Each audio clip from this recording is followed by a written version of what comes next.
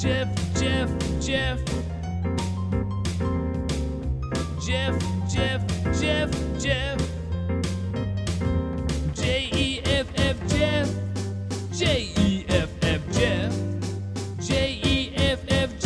Jeff. Jeff. AM 950, the progressive voice of Minnesota. Jeff Stein's our national and presidential expert.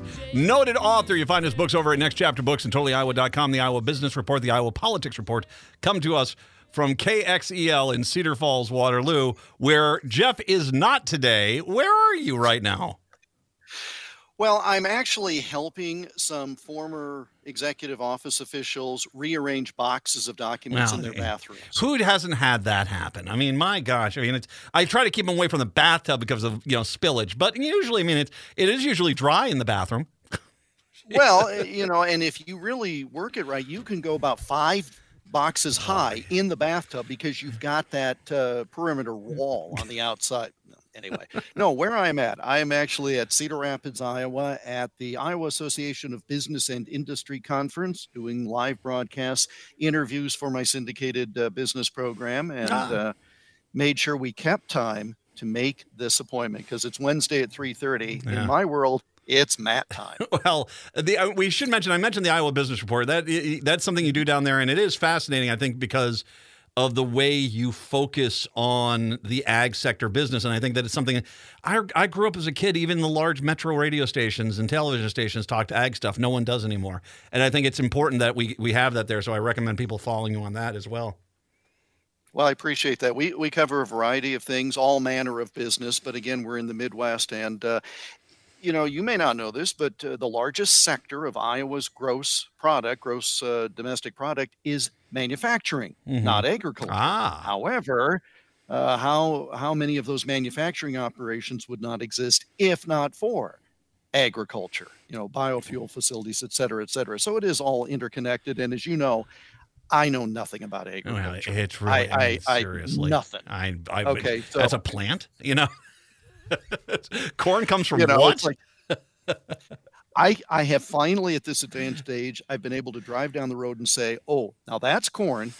That over there must not be corn. I'm going to go with soybeans. Just taking a guess. That's the length and breadth of my knowledge. But that is why I'm here. And with if people are watching on whatever you're on, Facebook, I don't know. What on all of them, YouTube, Twitter, Facebook. Yes, apparently so. Oh, well, look at you, a little junior Tucker Carlson. But you can see my official radio station banner in the background. Like 900 logos that are just there as eye candy because I can't carry it alone. Well, thank God consolidation hit radio. Anyway, exactly it. Thank goodness for big business in the FCC. Anyway, so I will let you go on out. I was up in Duluth yesterday. I was at UMD with orientation day for my daughter to go to college up there.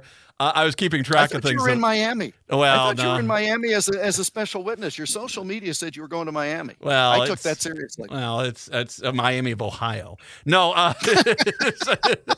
no. Also Duluth because it's not cold enough for your daughter in the Twin Cities. Oh, okay. It was 82. It was gorgeous yesterday. But I'm up there and I'm watching this as it came through, and it's an Arrested Development episode. I mean, everything is the picture of that bathroom looks like Job should be in there with Franklin the puppet. I mean, it's he's admitted to the crime. He's on tape admitting to the crime. He's on tape acknowledging that these weren't declassified. He's on tape basically showing people these things. He's proudly admitted doing it, and now he says he's not guilty. Your thoughts on what unfolded yesterday? Well, I tried not to pay much attention to it for reasons that are pretty obvious. I mean, I don't need another O.J. Simpson slow-speed Bronco chase going to and from a federal courthouse. Yeah, that's what we wound up getting.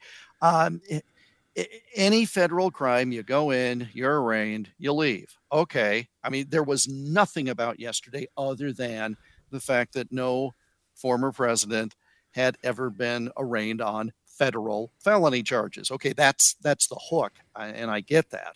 I did a rant earlier this week, and I don't know how well it was received by some, but what I basically said was, I don't want to hear a thing about what Biden did or Clinton did, either Clinton or Obama, because it has nothing to do with the criminal charges.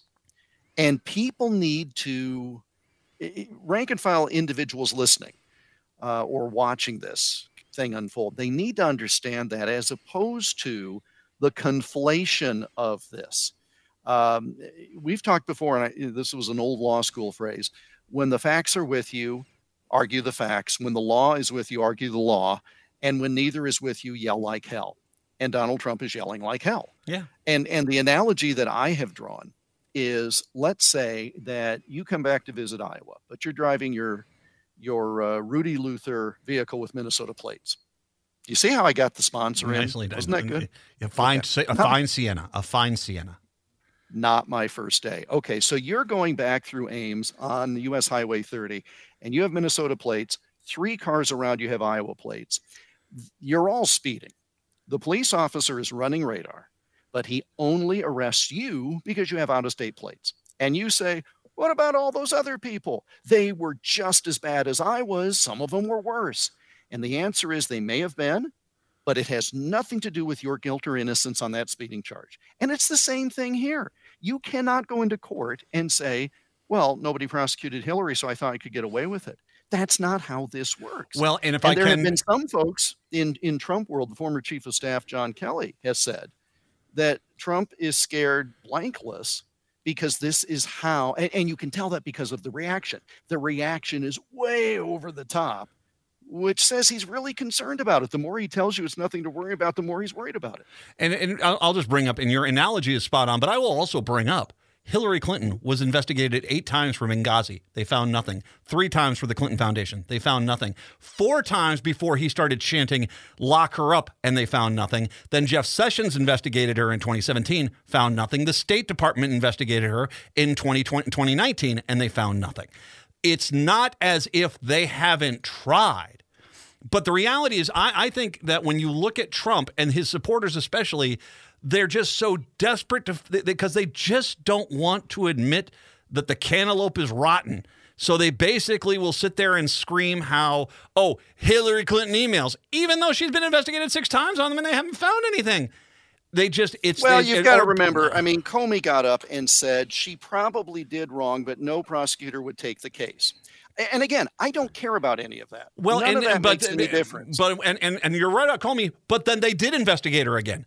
And then again, sure, and they found nothing. They did not charge her with the whole thing. What was it, Matt Gaetz the other day saying, "Oh yeah, our expert testimony. He's just basically talking about an allegation, but we want to investigate the allegation."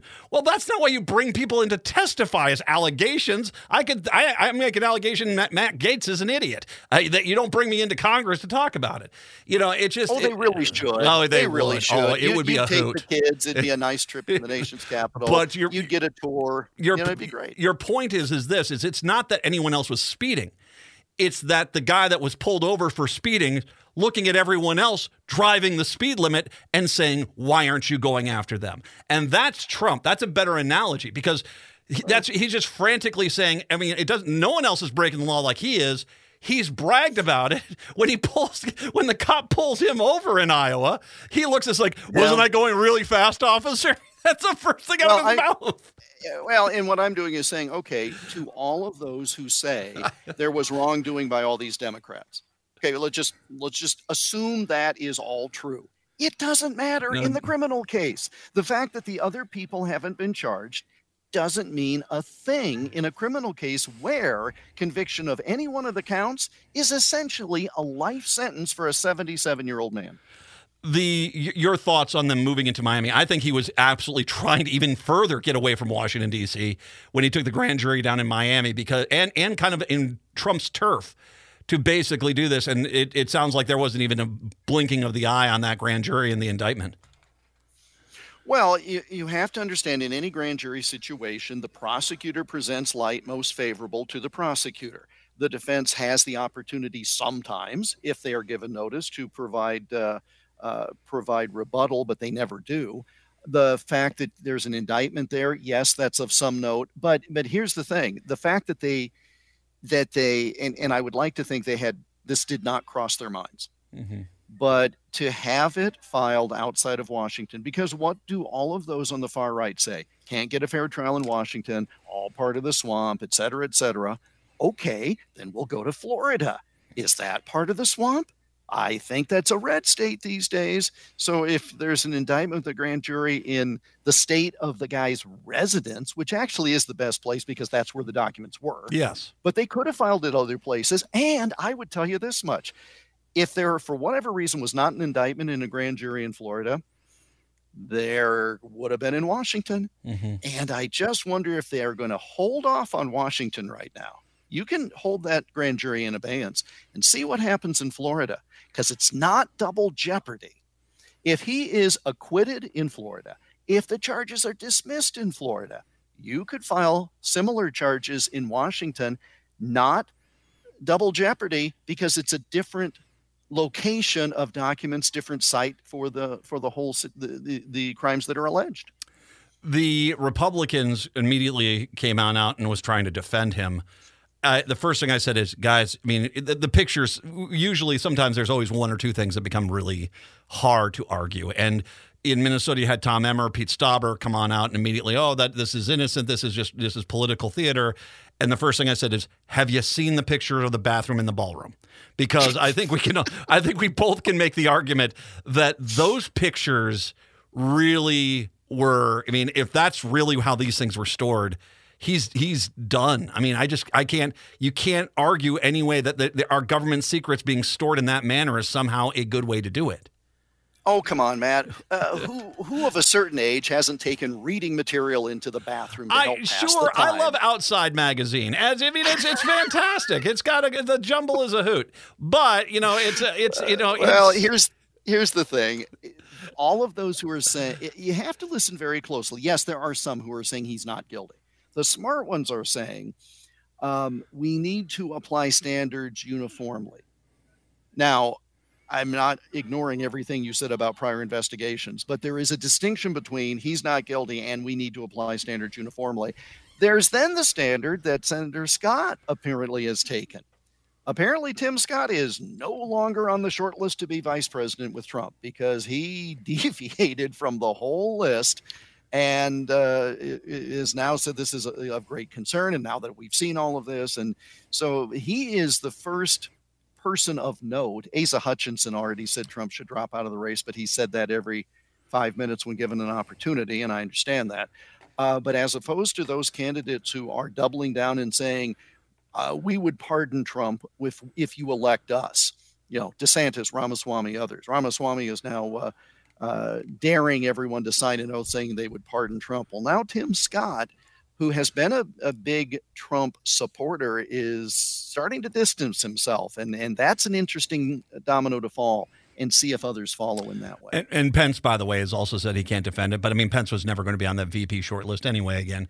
But he made that mistake once. He took that thrill ride once and knew he's seasick. He's not taking the tokens and going back. Who knows about holding a grudge when they wanted to hang you in mass. It's one of those things.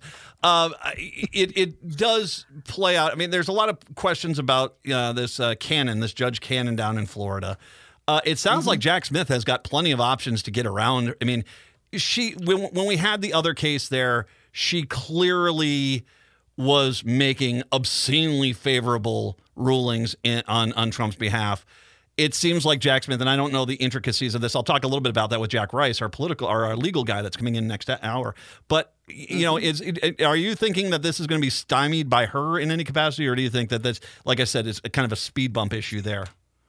I don't think it's much of an issue, and you have to be careful if you're the Trump folks. You can't claim in all of these other jurisdictions you have biased judges because they were appointed by Obama or Biden, but then say the judges that you appointed are okay. You've got a duplicitousness. Well, not that that's the first time that an argument would be made that was inconsistent. Did we just lose him? Because we just lost you. I'm still there. We just lost you for a quick second. Go right ahead. Oh, okay. No, well, it was probably the nefarious people who try to silence. No, I don't know. I don't think it's going to be much of an issue. I mean, yes, she may have issued rulings earlier that were helpful to him. That's not a reason to get rid of her. I think you have to show some real bias. And what would be really interesting is if, in fact, she issues rulings that are not just lockstep in favor of Trump, what is that going to tell you about things in terms of the merits of the actual case? Well, and I don't think, I mean, there's nuance with cases. There just Of doesn't, this doesn't seem like there's nuance here. I mean, it's, there's the guy, there's the body, he's holding the gun's smoking, he's screaming, I shot him, I shot him, I shot him. Okay, we can wrap up this Law and Order episode before we get to the dunks. That's it. Before the first break. Yeah, That's great. exactly. But here's the thing, the Presidential Records Act has not been litigated as fully as it's going to be with this. The Espionage Act of 1917 has not been litigated as fully as it will be with this.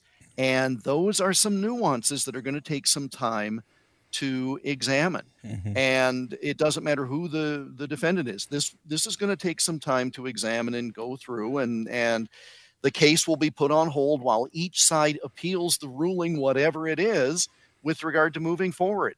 That's what would happen if Matt McNeil were charged. That's what would happen if Jeff Stein was charged. And it's going to happen here. I mean, the prosecutor wants a speedy trial. America would like a speedy trial. Trump would like a delayed trial because he'd like to have it still pending if he is elected president so he can pardon himself and be out of the mess. Yeah. And that's not an unreasonable scenario calendar-wise. Well, I'll tell you what, let's take a break. I'm going to come back. Let's talk about his presidential run here, the impact of that on that. Jeff Stein joining us from somewhere in Iowa, 952-946-6205, 952-946-6205. Take a break. Come on back. The Matt McNeil Show on AM 950.